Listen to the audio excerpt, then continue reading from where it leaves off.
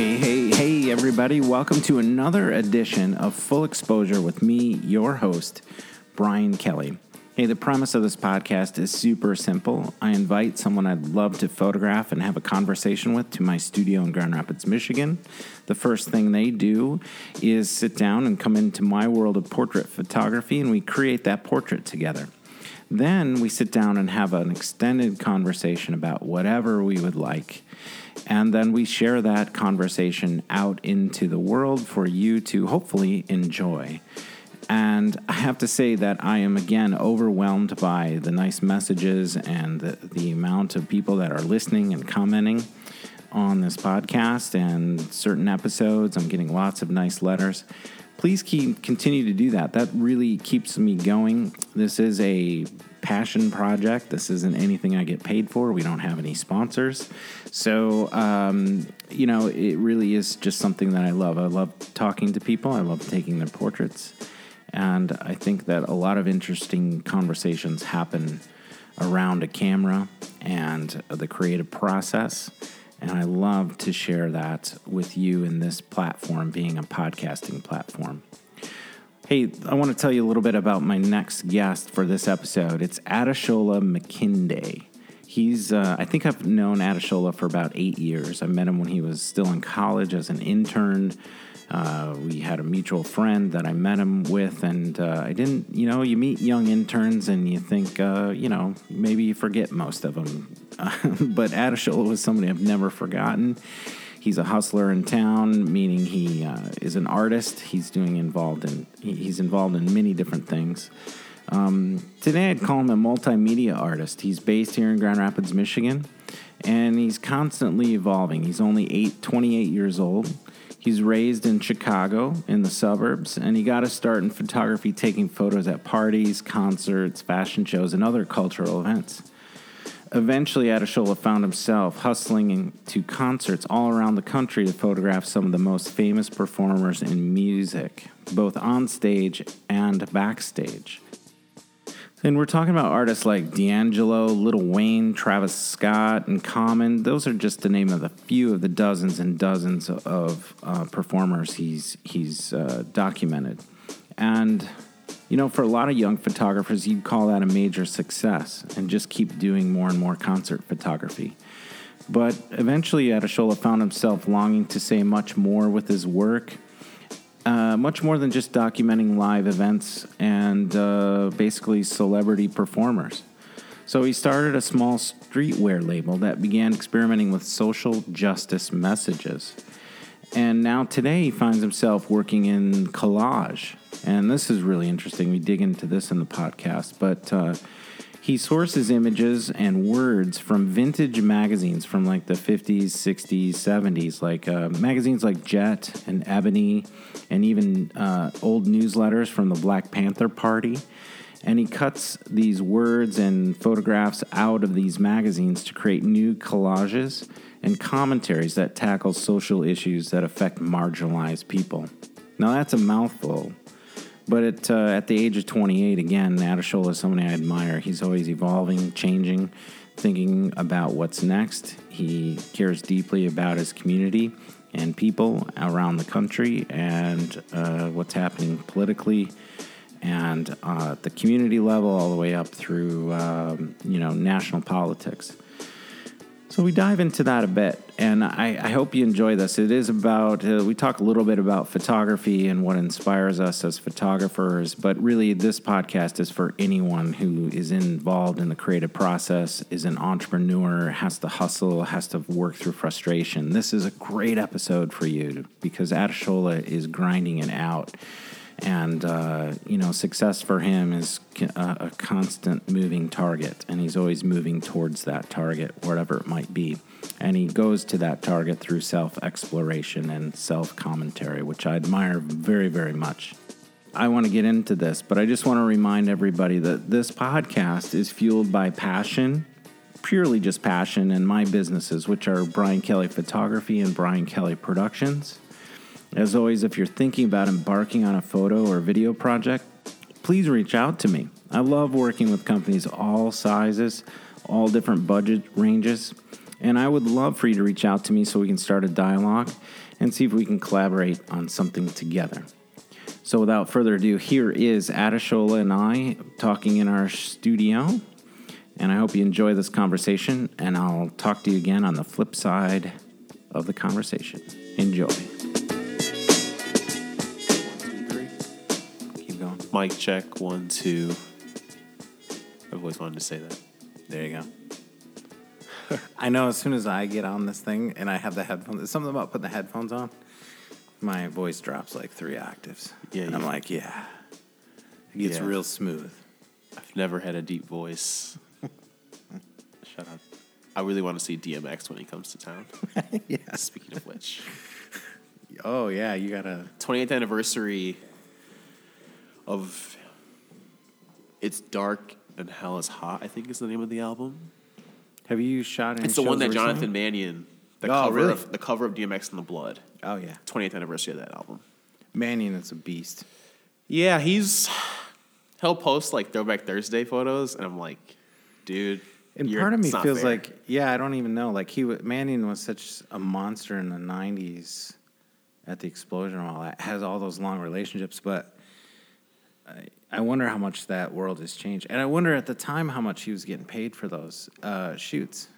Probably I feel like in the 90s, like at the height of DMX, like that was like the height of rap in the 90s is when he was out. So I feel like that was when you saw like the shiny videos and stuff. Yeah.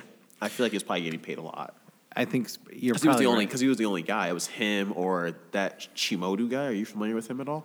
I don't really know him. No. He's great. He was a Chimodu. He's a Nigerian guy. I just found out he was Nigerian, but he was a photo editor for The Source.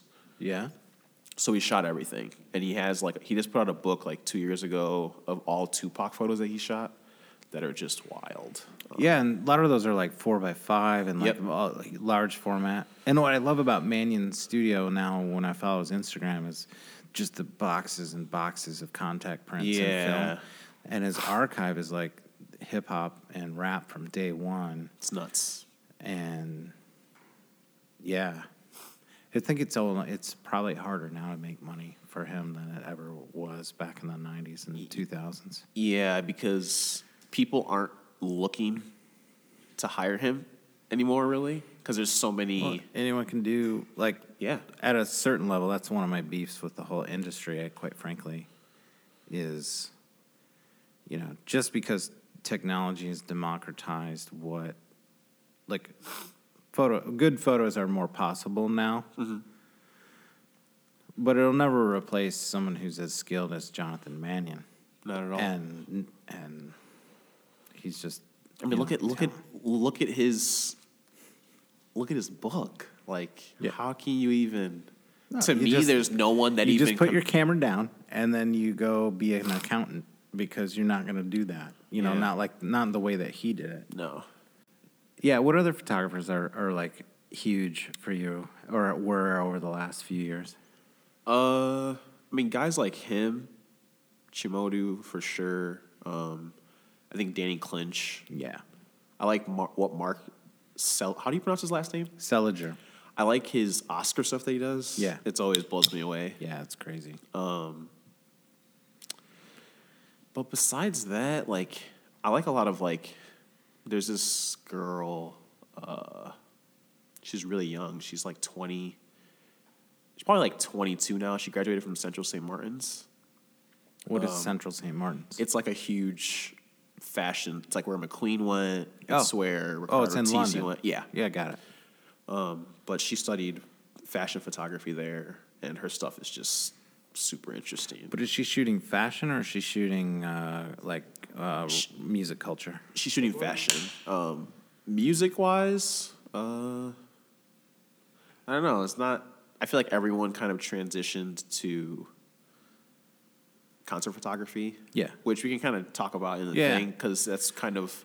Well, let's just say, because we're rolling and we've got good stuff before this, but Adeshola, I just want to say thank you, man, for coming on. I don't even. How long do you think we've known each other? It hasn't been that long, but it hasn't been. I would say since I started hanging out in downtown Grand Rapids, so 2010. 10. Okay, so we got 9 years. Almost a decade. Yeah, and you still were carrying, I noticed the moniker "Young Adeshola." Where did that get born out of? Just being a young dude around some older guys that are in business. Pretty much. We met through Ben Gott, and they were all older. I still remember the first day I met you. I was working on some project that was somehow under the umbrella of Ben's efforts, and I was at their new offices or something, and then you were just, I don't know if you interned for Benjamin Gott or not, but how did you meet? How did that get going?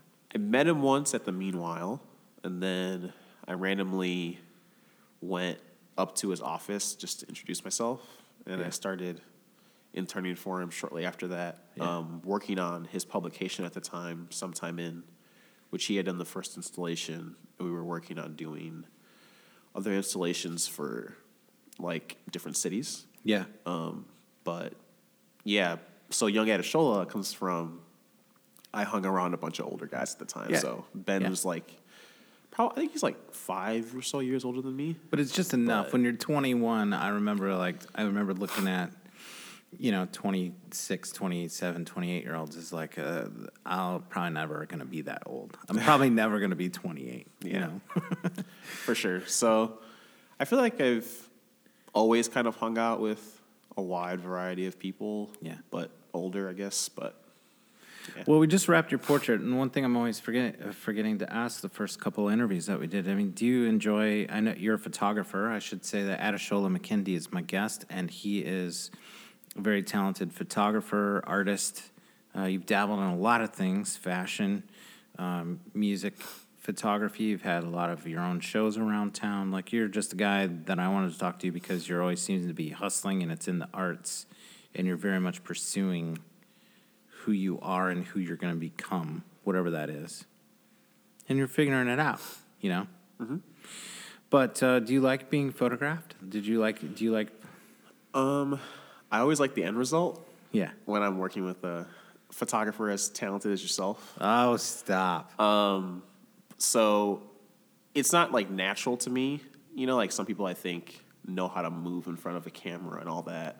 And I obviously don't, but yeah, I enjoy seeing photos of myself. Yeah. But I think a lot of people, I don't actually enjoy the other side of the camera at all, and most of it's wrapped up into whatever, I think I look old or too fat, or it's all about physicality. But what I've found about portraiture, about people, is most people are like yourself. Like, they're not confident being photographed, but they will come around to that of whatever photo session I do with somebody. They will find images that they really like. It might not be the same ones that I like, but there's a whole bunch of them that they don't like, that they've just projected all their own insecurities onto, and I do that all the time. So, well, let's take it from there, because I've admired the arc that you've had around photography. You would always track me down or hit me up with a question or borrow a lens or do whatever. Mm-hmm. But you were always eager to learn, and you gravitated pretty early on towards events. I remember, actually, we had a pretty long discussion one time, I think around where do I start with business? Like, nobody knows anything. I didn't know anything when I started either, and I was just trying to help, some of the easier parts of the business to build are around event photography and, just covering events and giving people photography for it. So, but what was your was that kind of what happened? Like, tell me, like, so what were you first shooting when you first started to be a photographer, and what were you thinking about at that point? When I first started shooting, it was back during, like, the Tumblr days when that was really big. Yeah. I still have a Tumblr, by the way. Yeah, I think I do. I don't really remember if I deleted it or not, especially after they change their I'm still privacy syncing right things. now. Like some of the promo photos I'll drop for your podcast, they're going up on Tumblr, dude. Wow. Yeah, I haven't been Yeah. on Tumblr in like probably 2-3 years. I also like to still use my AOL and Earthlink accounts, so a lot of dial-up. So it does take a long time to upload the images to my Tumblr. But that's more my issue than yours. Yeah. So anyway, you're, yeah. Yeah, so I came up during the Tumblr days, and then that's kind of what most kids my age would say if you ask them that question in whatever realm of creativity that they do. Yeah. But at the time, Virgil actually was taking. Oh, wait. Yeah. Oh, watch your toes. Name drop. He was Virgil. Abloh. He was taking a lot of photos on And his what does Virgil BlackBerry. Abloh do now? I'm sorry. Maybe he works for a company that we should know about. He's the head designer at Louis Vuitton now. Louis Vuitton.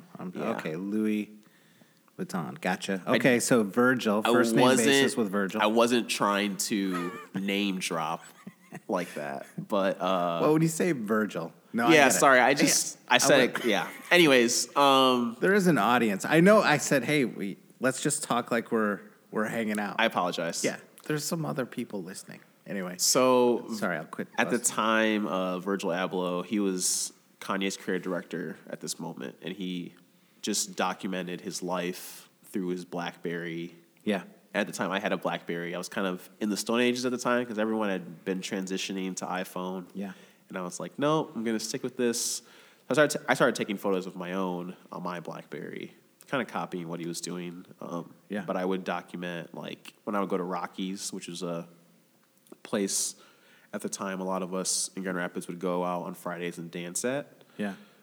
Those were huge. Like, Yeah. There was 5 or 6 years where I'd already aged out of that category. However, I used to see on social and everything, like there was just amazing group of creative, like that whole dynamic of that group of people between probably 22 and 35 were killing it and going to Rockies for dance nights, and it looked like a blast. Yeah, it was great. So you're shooting. So I was shooting those parties, like, kind of like street life, street nonchalant, yeah. super basic. And then from there, I transitioned into, I finally got a camera of my own, which then I started shooting Rockies every Friday. It was kind of like practice for me. And those kind are of tough lighting conditions. It's dark. Yeah. And it's hard to get good photos in those. There's a lot of energy and movement, and it's dark. And you have to, there's a lot of variables. So I think as a young photographer, all of us aren't very technically proficient right at the beginning. Mm-hmm. Shooting a nightclub where everybody's dancing and sweating and drinking isn't always the most conducive to a high ratio of great photography. No. Although there's a lot of beautiful accidents. Yeah, there's tons of that. And it kind of just taught me how to shoot candidly, like candid moments, which I think is what I still love the most when I shoot photography. But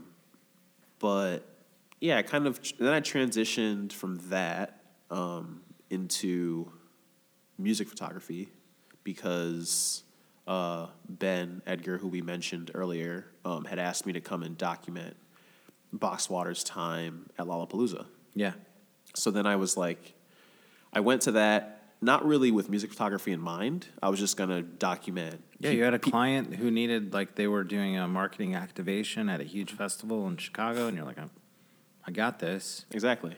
So, but I mean, that sort of sparked this whole other interest of sort of behind the scenes music industry, stage performances, and whatever access you could get. Then, was that about when you started really hustling around trying to get access to shows after that experience? After that experience, yeah, I would say it was probably after those 2 years that I did that, I did it the both years that they were the official water of the festival.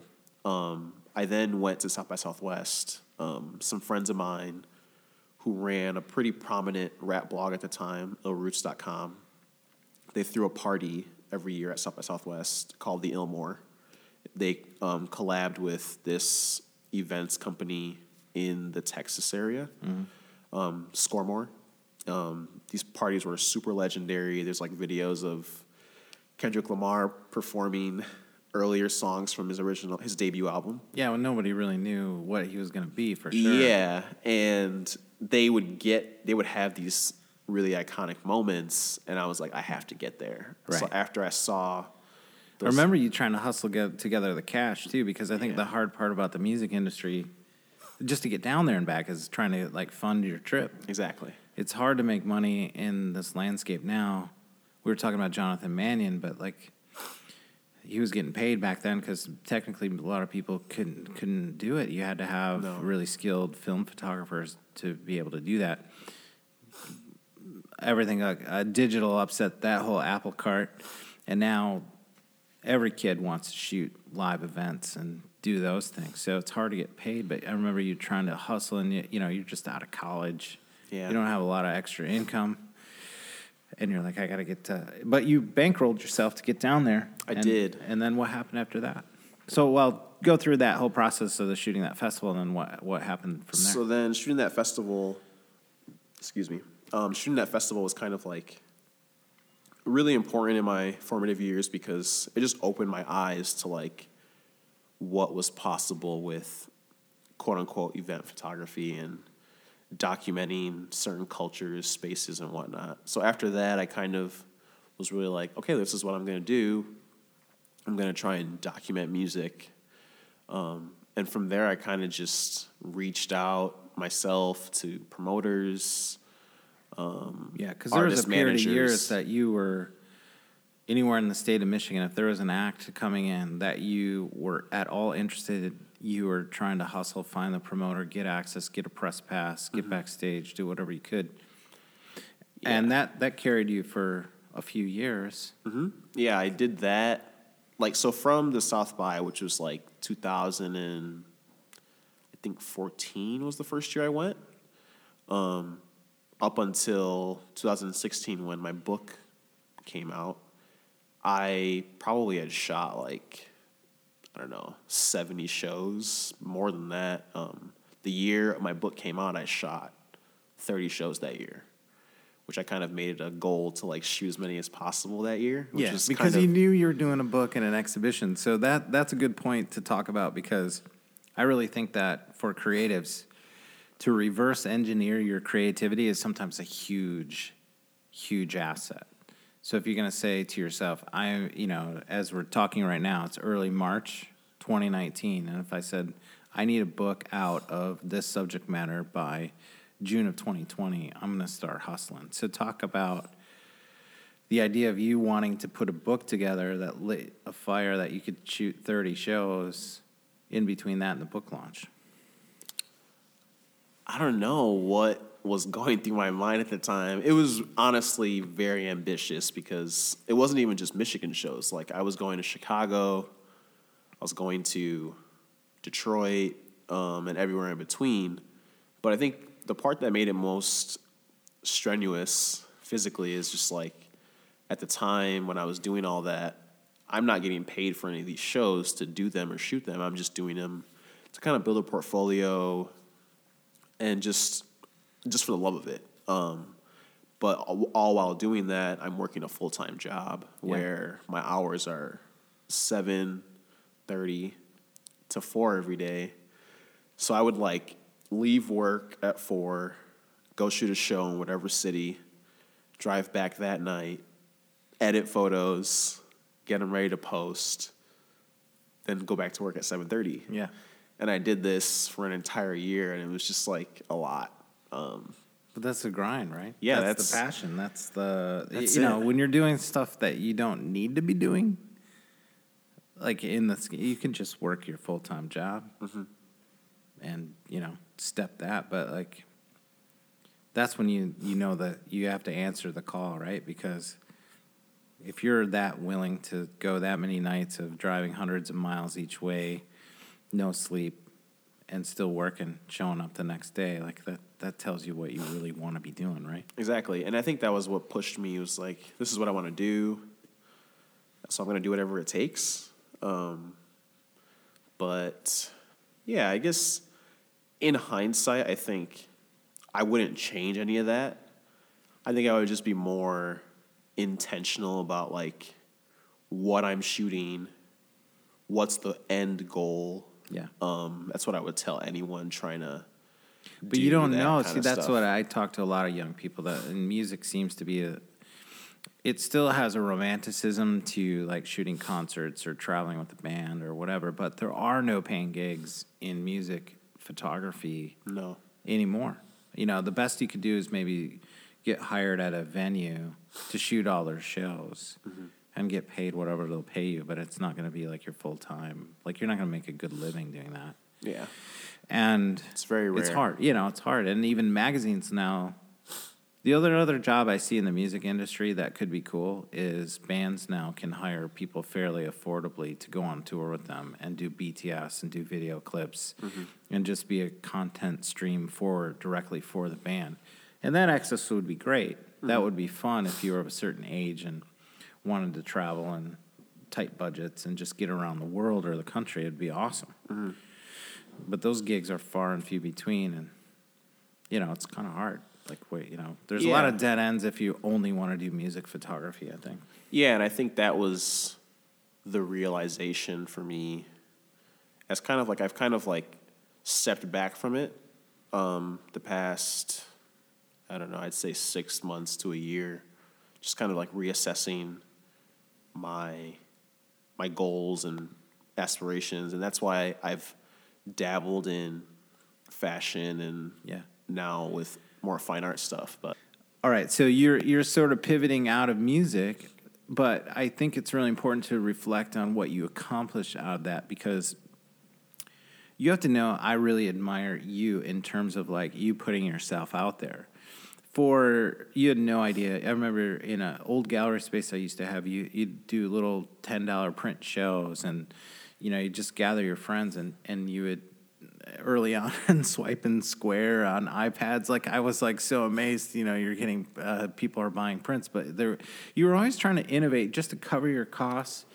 But it also gave you a presence in the community that you wouldn't have had if you hadn't done that. But you know, you were hustling exhibitions. You put together a really beautiful book, like really good. I remember I showed my daughter Hannah, who happens to be here. Like I bought it at your book opening. And then I showed Hannah this. She's like, "Who's this photographer? Like, who's this person shooting all these? Like, who? Like, he lives in town." Like, pretty blown away. So you sort of forget when you're in the fight of just trying to stay in it that the impression that you're leaving is many times 100. And I'm saying this to myself because I don't always realize what I'm doing either.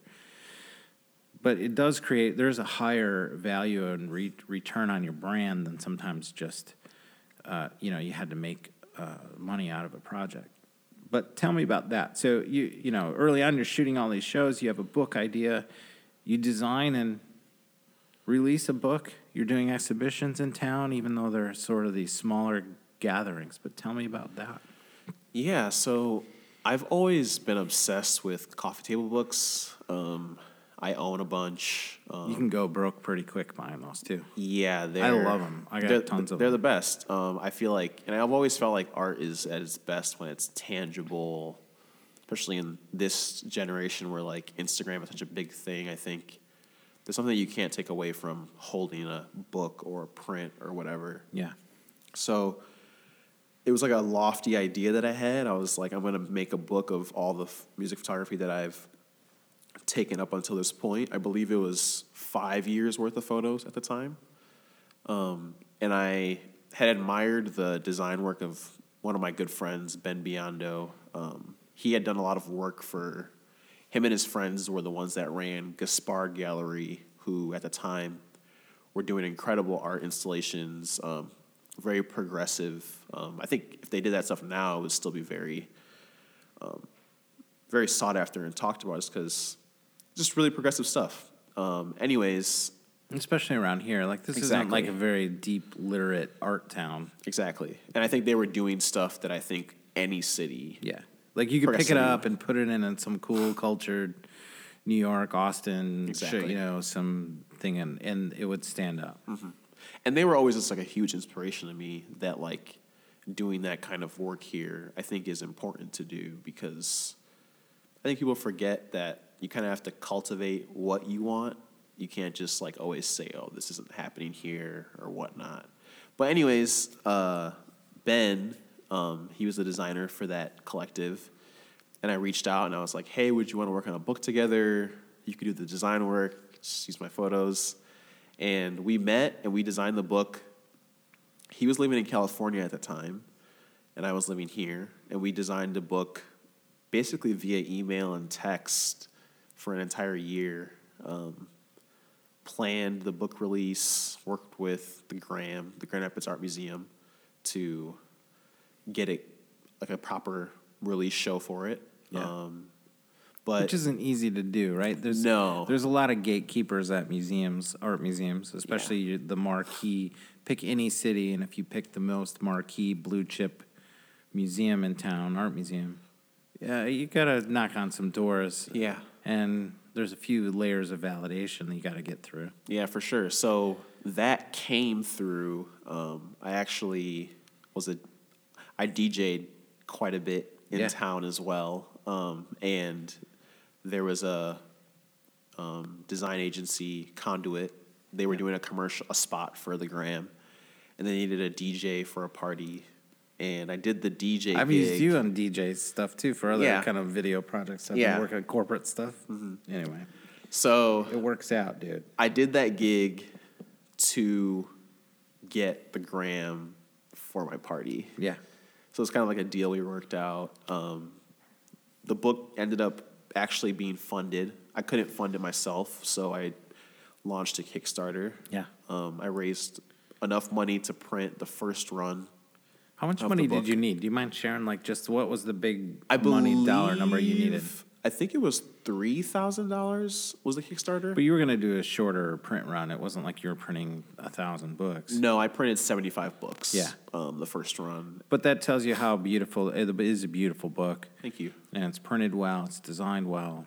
But, $3,000's a lot of money. Yeah, it was a lot. And it ended up not being enough that I needed, which I learned eventually. But because there was so many other costs I didn't think about. It was like, though I got the space for free, I had to provide bar staff for the party, provide... A lot of people come calling with the old pocketbook, Exactly. vacuum. Yeah, so there's just like all these like hidden things that I didn't really think about. Yeah.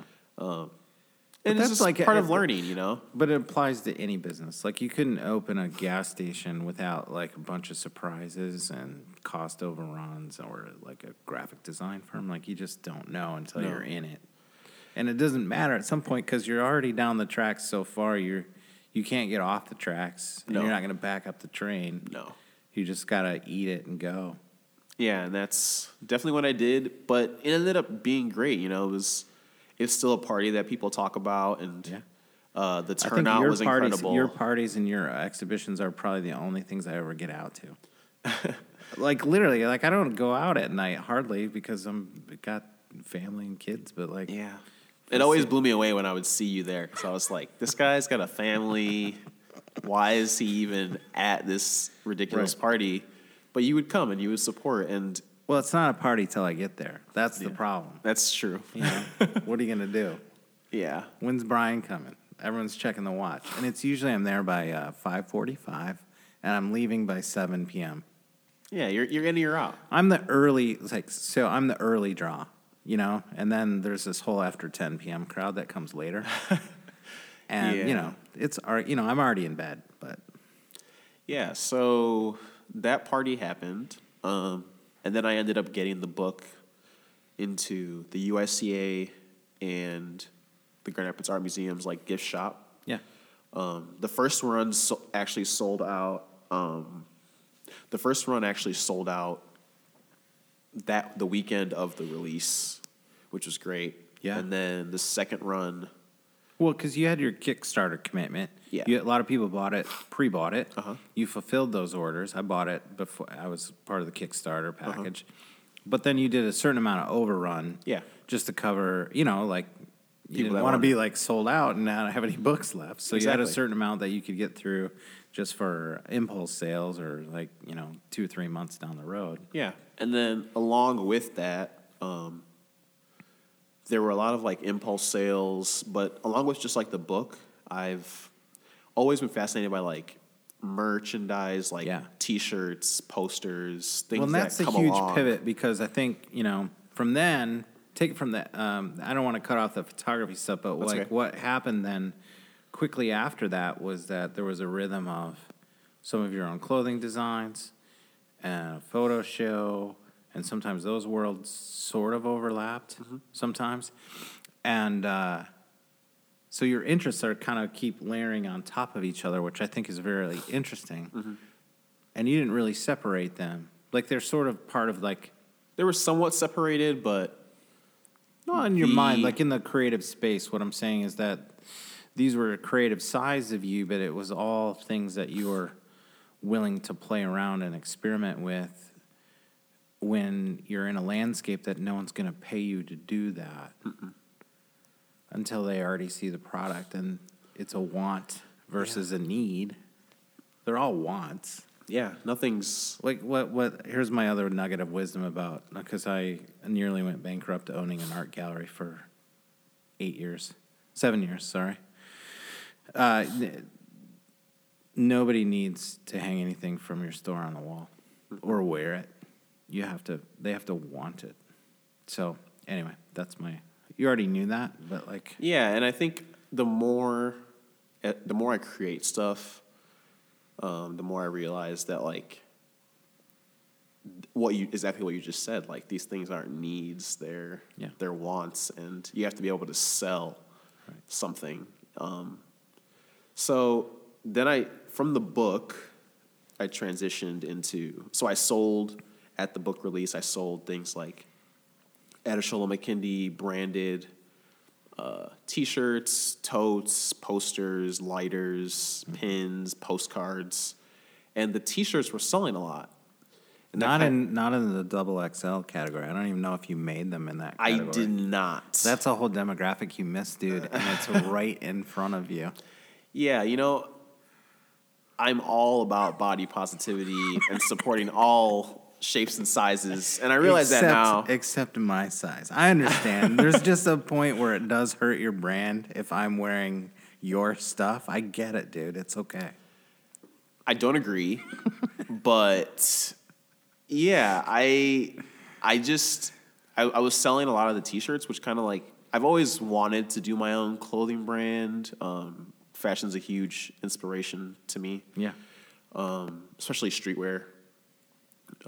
Like brands like Stussy and things like that. But so yeah, it kind of like lit a light bulb in my head, and I was like, why don't I just try and start a clothing brand? And this was kind of around when the political climate was shifting from Obama's end of Obama's inauguration, end of Obama's like presidency into Donald Trump's presidency, and kind of my consciousness was being raised at that time. I think it was actually you that posted something about the documentary "I Am Not Your Negro" with James Baldwin, and you were like, "This should be watched. This should be mandatory watch for all kids in school." And I had been hearing a lot of like buzz around this documentary, and I watched it, and after leaving that documentary, I was just blown away at how I hadn't learned about James Baldwin in school. I didn't know much about him either until, it was a huge... I find that I think we're into a really interesting pivot point, because I'm imagining that you being from Chicago, and Obama being from Chicago, and he carries himself a certain way and is admired by a lot of people, but also hated by a lot of people. That transition had to be to the current administration, and that whole election cycle had to be a bit unnerving. Yeah. So the political landscape's a little tenuous. You see I'm Not Your Negro by it's about James Baldwin, the author's life. It was about primarily, he was writing a book about, because he had a relationship with Medgar Evers, Martin Luther King, and Malcolm X, and he was writing how he knew them, and he was writing about their assassinations. And I had just it was just like, it just blew me away that like, we didn't learn about this guy in school. James Baldwin is unbelievable to me. Yeah. Have you watched like YouTube interviews with him? Oh yeah. After that, I was like obsessed. Unbelievable. And I still watch things all the time. And I love it. Anytime I see something sort of pop up from him, even if I've seen it, like it'll be a clip on Twitter or like it'll be posted somewhere, I always watch it because the context of that time, being a black man, gay, closeted, intelligent, so intellectual. so intellectual. Yeah. My favorite thing is too when he did did a debate in England at anyway. It was at a school, correct? It was at a college in England. Yeah. And I think Malcolm X was actually in that same conversation. He might have been with him on a tour or Yeah. something. I can't remember. But I still need to dig into that now because all this stuff, and which will pivot us to some of your collage work, because it does have a lot of social justice themes and some of these tensions that are happening. But, you know, I grew up quite frankly in a very, not a very diverse school district. Not anybody's fault. That's just where I grew up. But it took me a long time to sort of get up to speed, and until really my youngest daughter has a lot of special needs, and it really was through that experience of being a father of somebody who is not like other people in just her everyday life and physicality, that I could even open a door to empathy towards, this applies to racial problems we're having. This applies to like that prism of poverty and sort of controlled systems that don't allow people out, even though they're talented and just as capable as any other human being on the planet. So anyway, talk about your pivot then during that time. I'm just saying that Baldwin, and so I'm always trying to go back. The 13th Amendment. That documentary as well. That documentary was incredible about, incarceration and just that system and whether everybody believes or wants to take every fact the way that the director did. It doesn't matter. It's undeniable what's happening and has been happening for 300, 400 years in our country around those issues. So anyway, but the point is that I am still not literate. I'm digging. I'm voracious now. I want to catch up. I want to be more empathetic. I want to understand more about how did we get here, because I enjoy every day of privilege that other people don't have that aren't white. And I grew up upper middle class, got great family unit, the parents that love me. And so I need to, that cuts you off from, like, there's other people in the world. There were other handicapped people. I'm sorry, I'm on a soapbox here for a minute. No, that's okay. But the point is just that it takes a real personal experience of some kind. Could be a collision with art, could be a friendship, could be something like your daughter being born that isn't a normal life, where you can open up and say, I don't have this figured out. I know there's a lot of problems. So from Baldwin to today, I think there's a lot of the same issues. These are the same narratives we've been dealing with for Malcolm X, as you mentioned, MLK, Baldwin, all those great leaders. Yeah. But yeah, sorry, take it from there. I just okay. I just trumped all over that. I didn't mean Donald trumped over. That's okay. Yeah, I feel like so, and it's funny that you mentioned even 13. Both of these things I saw you post about. So I think you're doing the diligent, intentional job of like educating yourself on things that you might not know or whatnot, and like sharing that, because it's important to use your voice in that way, which is kind of the way I took my clothing brand. I wanted to like say something. Yeah. It's kind of why I started to like pivot away from music photography. It's just because I've always, since that moment and before that even, I kind of wanted to have a voice that said something more than like, oh, here's the show I went to, I documented it or whatever. And this is not like a knock towards anyone that does that. I just, for myself personally, wanted to say more Right. Well, I think it's a difference between holding a mirror up and saying that this is what happened and I documented it on this night, or pivoting to say, I'm going to now do something, I'm going to say something. Yeah. Like you're going to have a narrative that's, it's not a mirror anymore.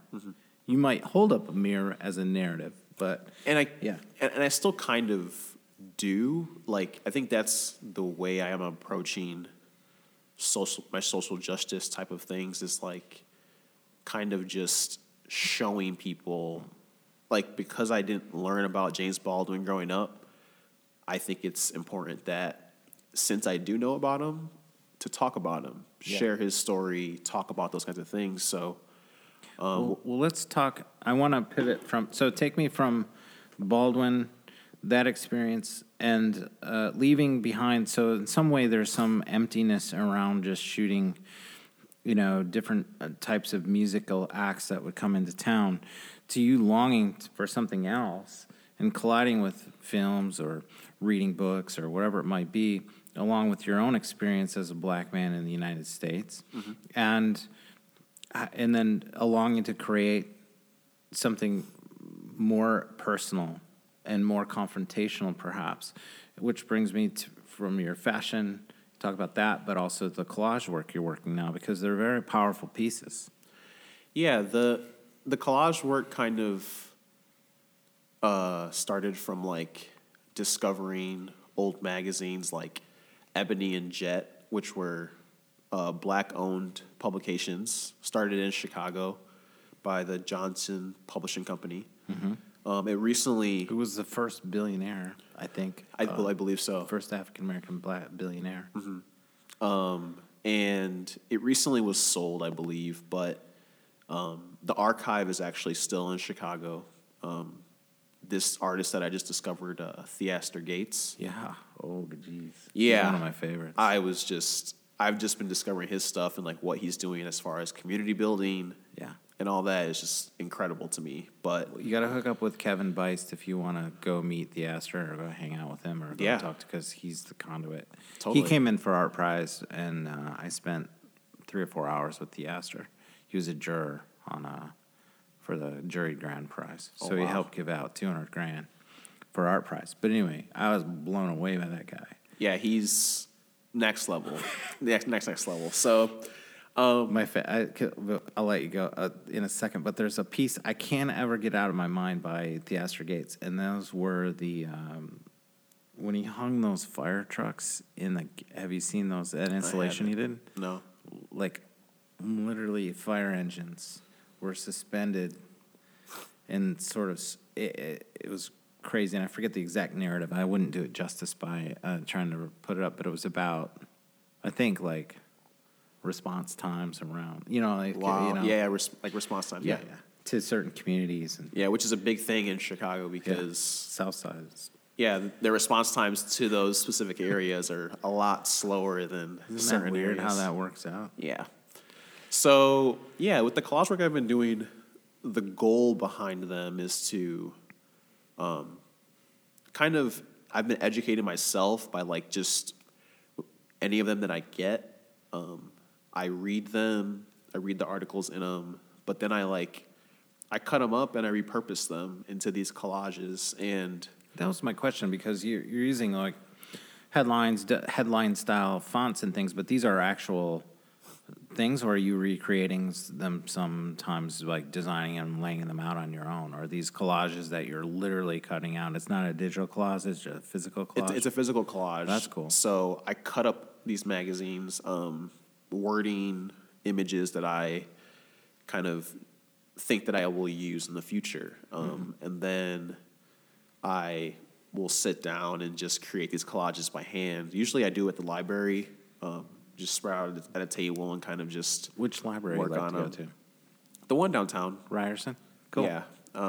It is a cool library. Yeah, it's really quiet. No one's there. I feel like people don't take advantage of the Who library. goes to libraries anymore? Yeah, I feel like no one really goes, but it's where I like do most of my work now. Is like I'll go there after work and just kind of spread out, make the collages, scan them in there, edit them, and then post. But Yeah, the whole So like what's the overarching narrative? Like, so what are you trying to do with this work in a social sense? Or I know you're just kind of early into this body of work, but is there an overarching umbrella theme or a guidance that you feel that's pulling you through? Like, what's the thread through this from your personal, what are you, how are you kicking down a door with these? the theme is I want to eventually show these in museums or those kinds of spaces where like they come into contact with all walks of life, because my goal with this work is to just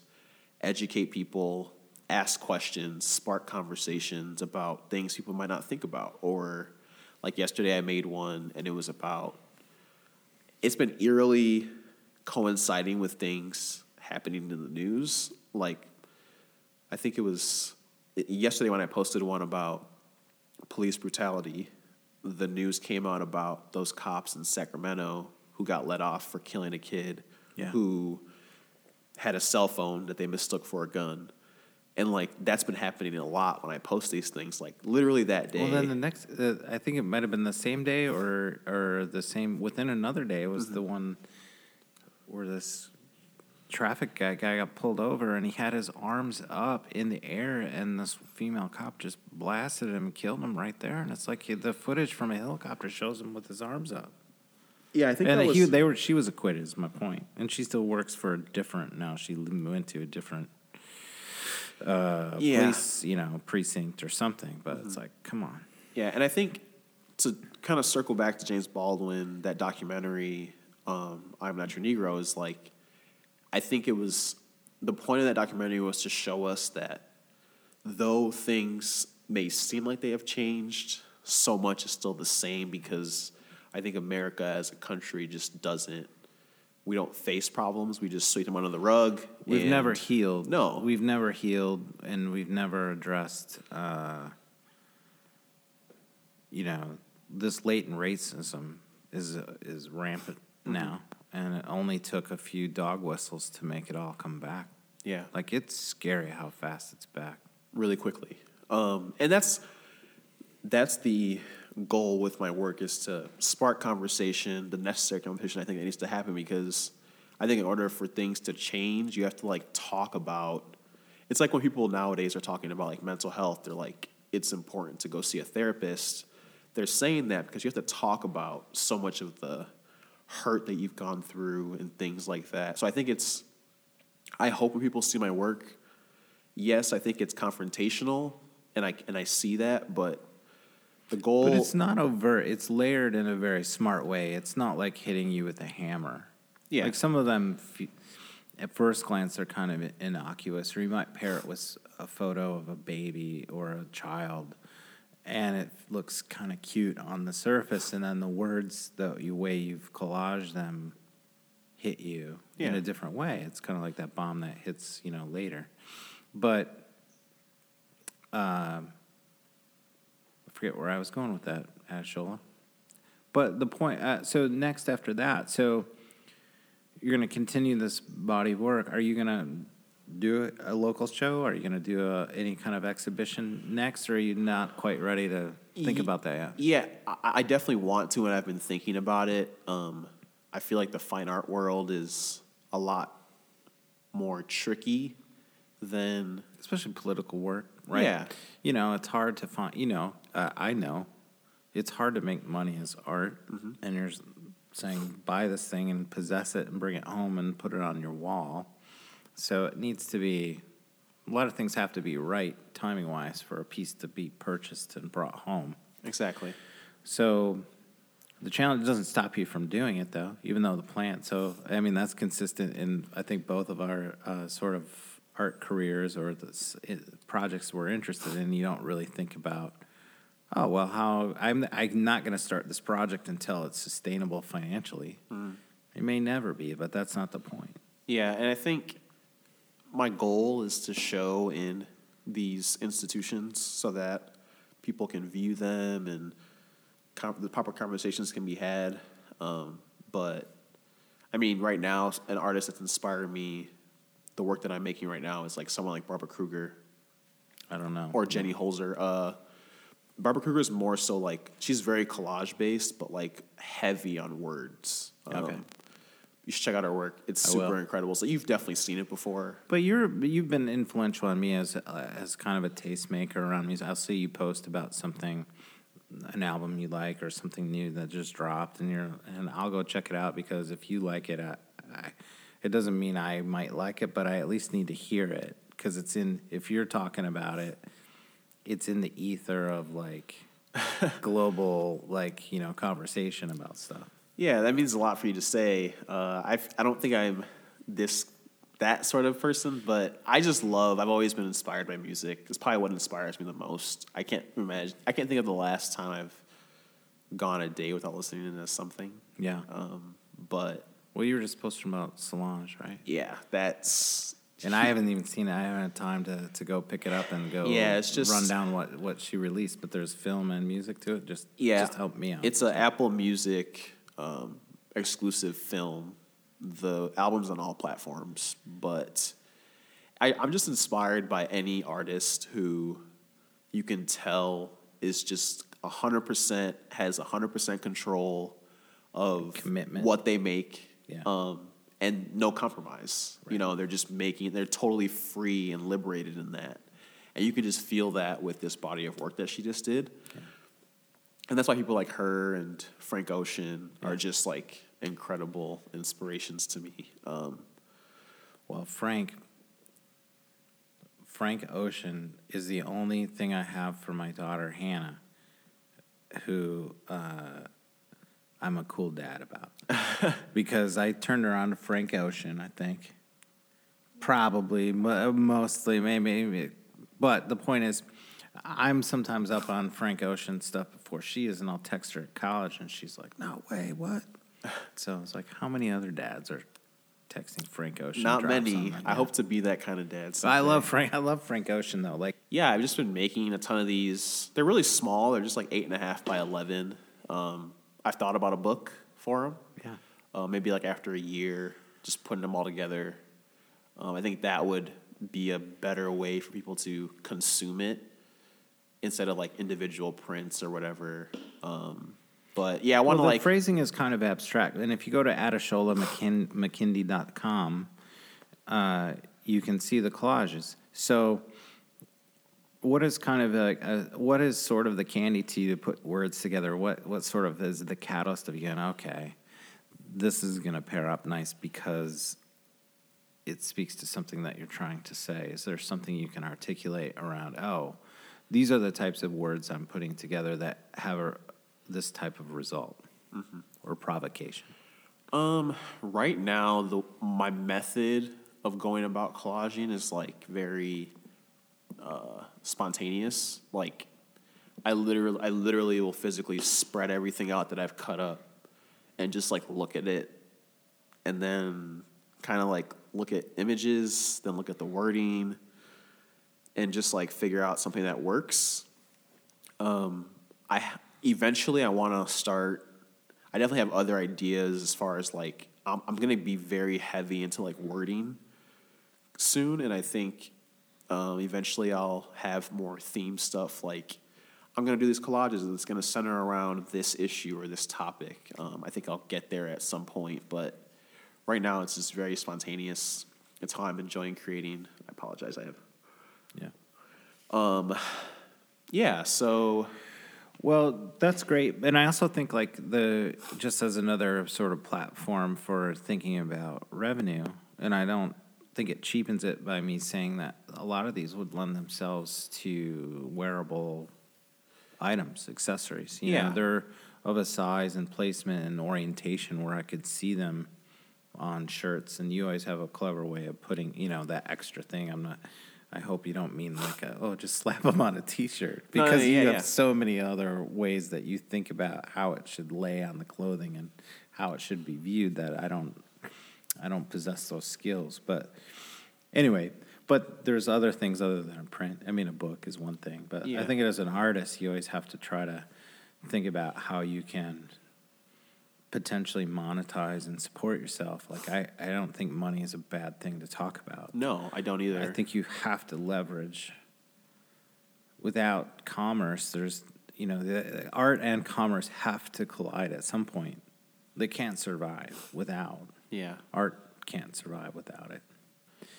But anyway, I'm just saying I'd buy a hat. Yeah, I think that's why I think I've transitioned from fashion into this more collage work, is because I think what I learned from doing clothing for the short period of time I did is not all of this socially conscious ideas that I have, I think, work in wearable form. But I think with you saying that, I've definitely thought about, some of these would look cool on a shirt or a tote bag or something like that. But I just want to collaging has forced me to be patient, because the era of magazines that I'm trying to pull from, which is typically civil rights era, like 60s, 70s, 50s, obviously.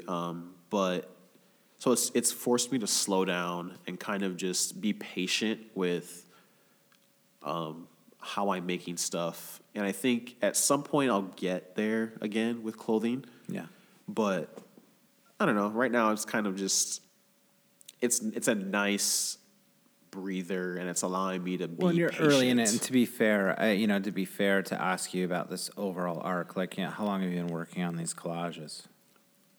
Maybe 6 months. Yeah, that's not a fair question. No, because it takes a while to find that, and I don't even think you really know until it's like when you drive down a road and you're so far down the road, and then you kind of turn around and look back. Do you only really figure out where you are, in terms of so.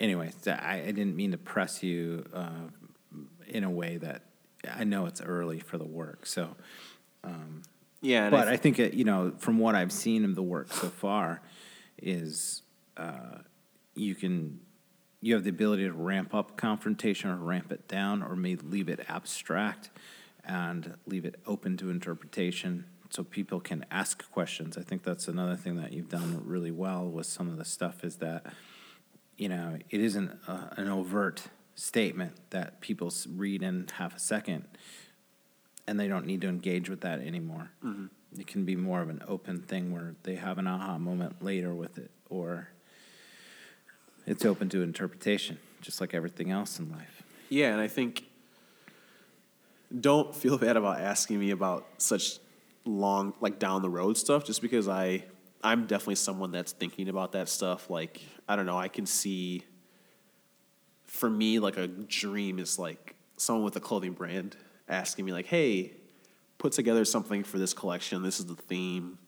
I think that's where I see myself going towards, or like, I don't know, I want to do something that's centered around the next election and registering people to vote and things like that. And I have imagery for that, and I kind of want to do certain things centered around that. And I think those are broader, bigger ideas that I want to flesh out. But, No, but I think you hit an important creative point, is I think sometimes culture in West Michigan and things has a way of holding you back from speaking what you really want as an end goal, because you don't want to be perceived as arrogant or like crazy because you're too ambitious or whatever. But saying you want to design for a clothing label or short collaborations or whatever they might be, but you have to sort of speak it. Speaking into existence. Yeah, and I don't mean it like in a weird sense, but it's like you have to allow yourself to say, what's the goal? What's the big idea? Where do I see myself with this in 3 years? Either this time next year I won't be doing podcasts, and you'll look back that my last one was in July of 2019, or I'll still be doing them, and there'll be a consistent arc to them. Like I'll shut it down. I don't have a problem. Like, it's a failure for me on this podcast is like a pretty low bar. It doesn't cost me much to put it out. So anyway, I'm just saying that you inspire me in a way to keep going, but it helps me articulate in what's happening in my own mind, because I haven't really even thought about it yet. Mm-hmm. But I know enough, being 20 years ahead of you in a career, to go, okay, you have to be able to say, this is the big goal. That's the big apple I'm going after. Yeah, and I think to go back to the people that inspire me, I think in order to achieve what they achieved, you have to like think big. Yeah. And I think even from a mid-sized city like GR, it's fine to think that way. But I also have to like rein myself in sometimes because I sometimes want to jump to the like last step. Yeah.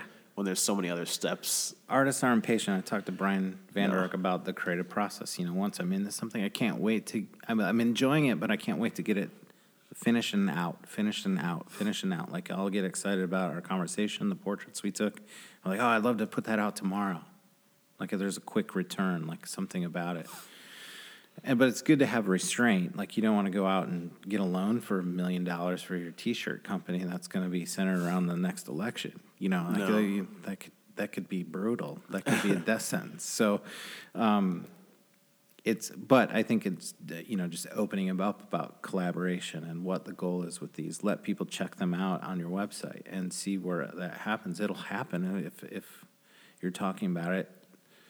The opportunities are more likely to happen than not because you did say, okay, I'm going to put this out there. Mm-hmm. Yeah, and I think right now that's kind of why I'm just creating. And I think I need to I'm starting to formulate ideas around different things I'm trying to do. But, yeah, it's a part of the process, is like figuring out how to get to where you want. Like, I want to be in a museum. How does that happen? And Right. I do feel like I'm starting over in this kind of an industry, but I'm just trying to slowly figure it out one day at a time. And I did just start, and it's like I can't expect to. Right. But we're all impatient. Yeah, I'm extremely, and I think a lot of that comes from Instagram and instant gratification. I think a lot of that, it's very obvious. Dude, in why my we are the Instagram way we feed, are. I follow nothing but really amazing photographers that I admire. And I feel like I'm not busy and I'm not really creating anything of any value because you only see the best of the best of the best of the best. And when you follow 1,000 great photographers, there's always shoots going on. I'm like, I didn't get that shoot.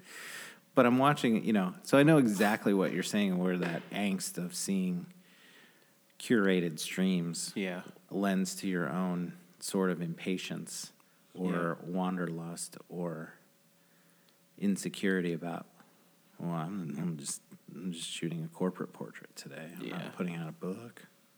I suck. Yeah, I feel like we're all constantly comparing ourselves to people's highlight reels when that's just not realistic. I always have to remind myself that's not that person's actual reality. It's just what they're presenting.